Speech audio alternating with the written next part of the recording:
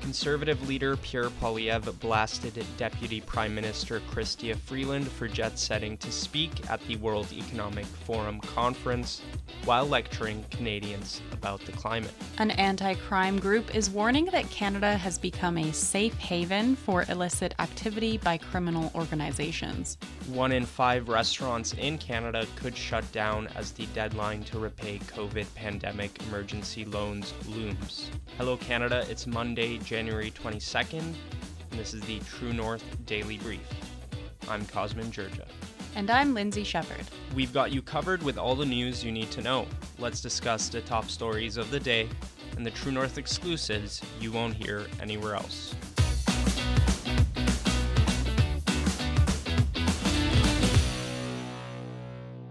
The Conservatives are calling out Freeland for opting to rub elbows with global elites rather than focusing on issues that matter to Canadians. Freeland, Canada's Deputy Prime Minister, was in Davos for the World Economic Forum's 2024 annual meeting.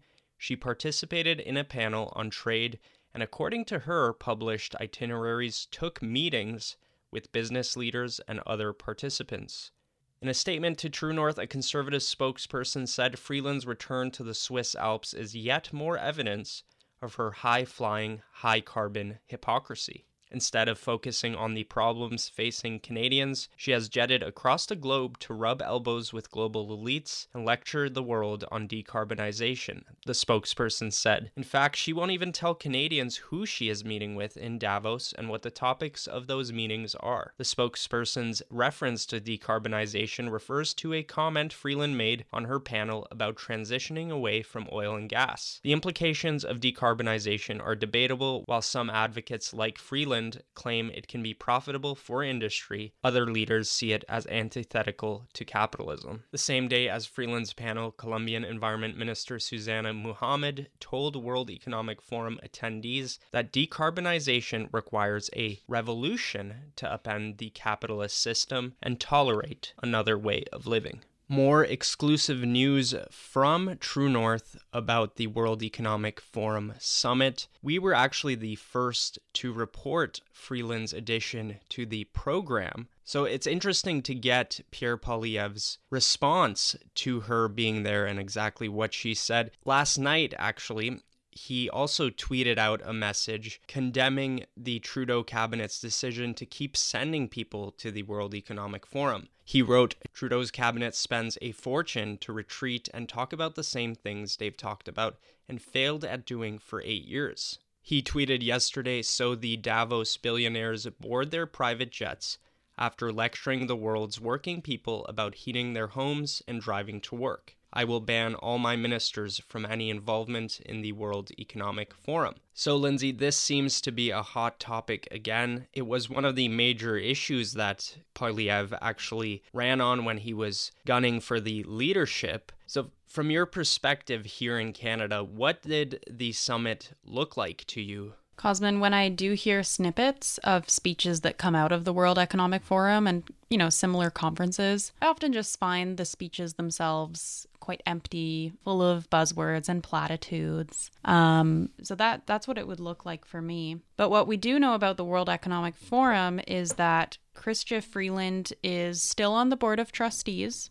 Some people regard that as a kind of conflict of interest because this is a globalist organization, and if you're an elected official in Canada, you would think that you would be a patriot or even to some degree a nationalist. And Klaus Schwab, who's the founder of the World Economic Forum, of course, he has that infamous quote where he was talking about the Canadian Parliament and he said, "We penetrate the cabinet. I know that half of this cabinet, even more than half, are actually young global leaders of the World Economic Forum." And of course, something also interesting about Chrystia Freeland being so associated with the World Economic Forum is, of course, in 2012, she wrote that book, Plutocrats, The Rise of the New Global Super Rich and and the fall of everyone else. And, you kind of do think about her psychology. Like, did she write that book because she was super interested in becoming an elite, like one of the wealthiest people in the world?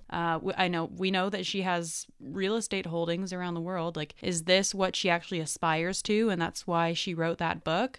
So I think, there's some interesting stuff going on here.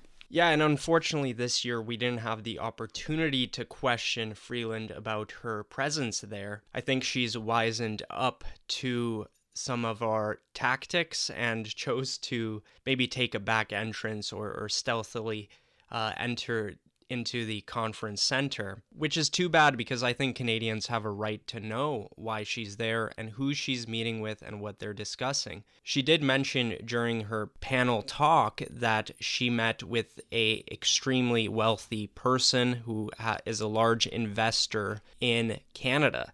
And to anybody watching, this is literally a lobby meeting. This person is obviously lobbying Chrystia Freeland for whatever interests, but it's unregistered lobbying. She doesn't have to report this, and that I think that's a big problem for many Canadians beyond just the optics of her being on the board. It's that she can go there and participate in these closed-door meetings with who knows who, and potentially make decisions about Canada's economy and investment without any oversight. Well, you mentioned optics, Cosmin, and another discussion I saw going on X is, there was this picture floating around of Chrystia Freeland, and she's at the World Economic Forum speaking on a panel, and she's wearing a ribbon of Ukraine, so the Ukraine flag ribbon. And, the questions do come up. Okay, how would we feel if it was an Indian or Chinese politician doing this, flaunting their flag or their national symbols of their,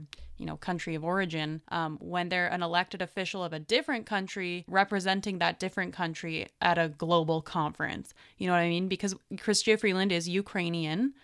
She owns a house in Kiev, and here she is, at this globalist conference.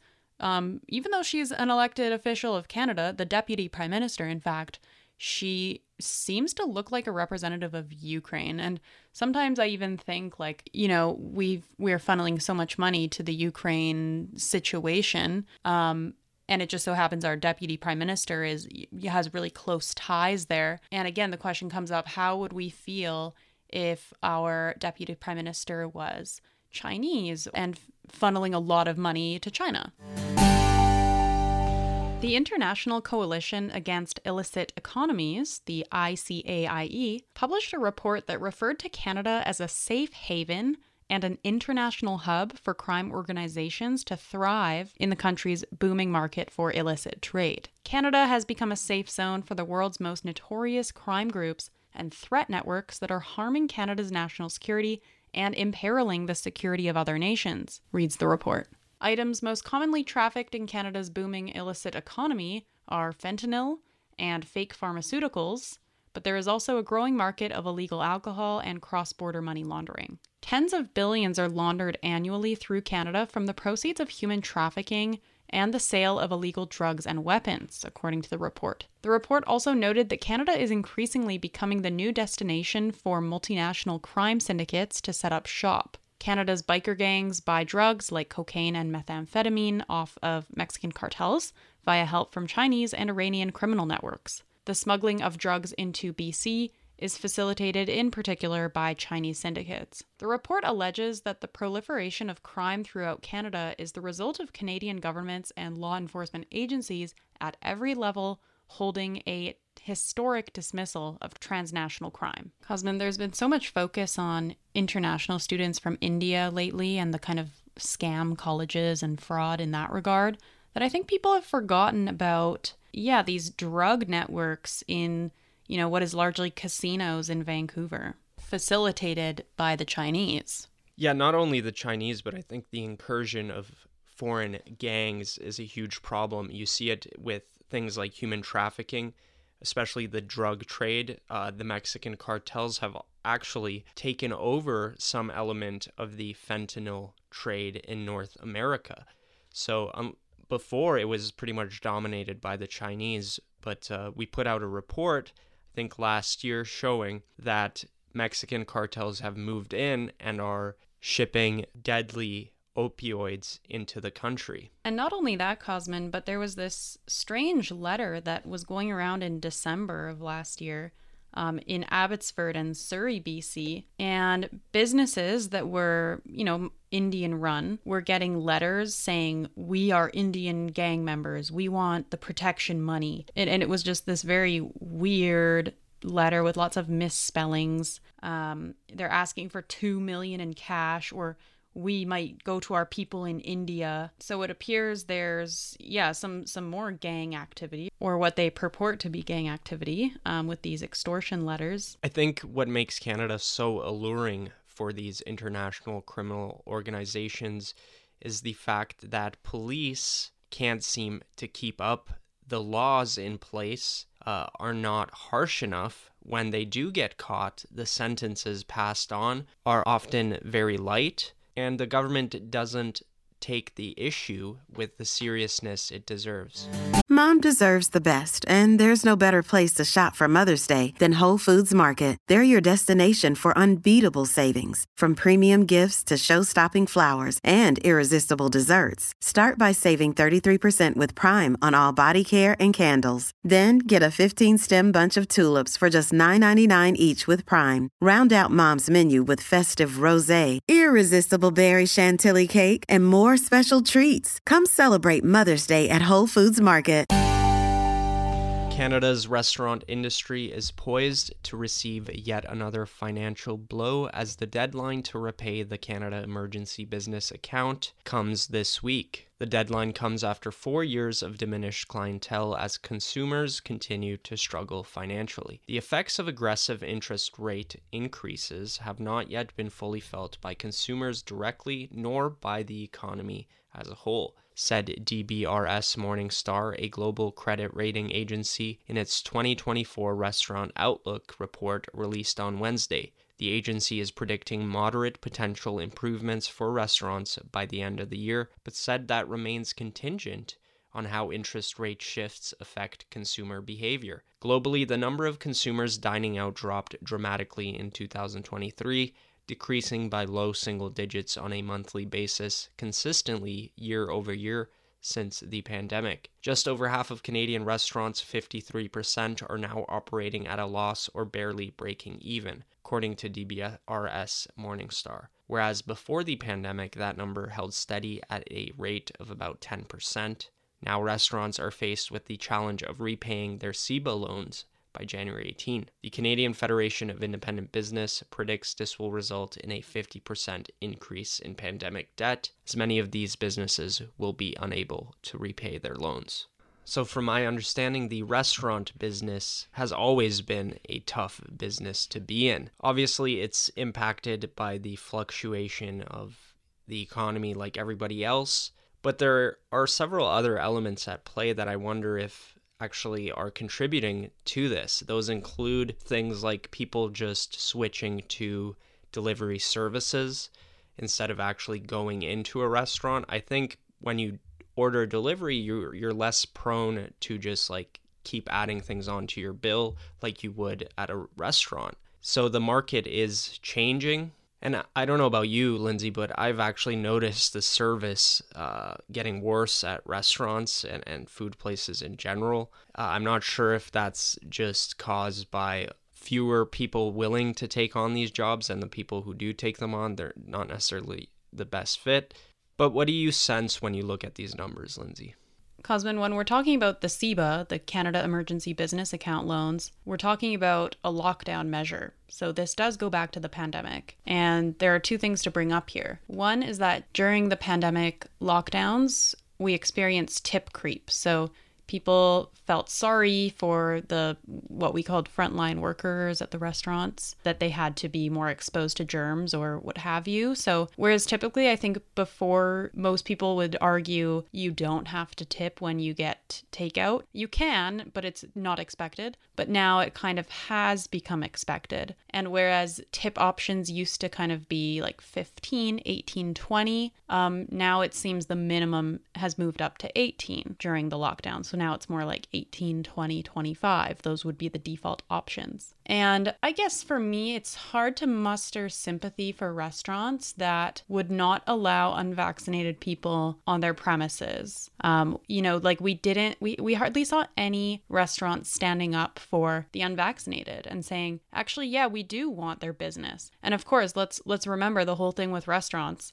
even before the vaccine mandates, was you have to wear a mask when you walk in, but then the minute you sit down, you can take it off. Like, let's not forget the ridiculousness of that. And so we didn't see any pushback. And so for me, yeah, it is hard to muster sympathy. One restaurant that we went to during the mandates was the Yellow Deli, and they have locations across Canada. And yes, it's operated by what some people call a cult, the 12 tribes. I'm aware. I still like the Yellow Deli. And during the mandate period, they put up a sign outside their door saying that they won't discriminate. And so they changed the way that they ran the restaurant during the mandate. So whereas before it was a typical restaurant where you sit down and you're served by a waiter, they changed it during the mandate period so that you order at the counter and then they bring it to you. That was the way to get around the mandate, which said no sit-down service, unvaccinated people are not allowed to participate in that. And, eventually that was lifted and now they're back to the way that they did things before. But we went to the Yellow Deli recently, Cosmin, and it just felt good to support a business that stood up for people's rights during that time. So my point here is that most restaurants didn't. That's it for today, folks. Make sure to check in at www.tnc.news throughout the day for all the news you need to know.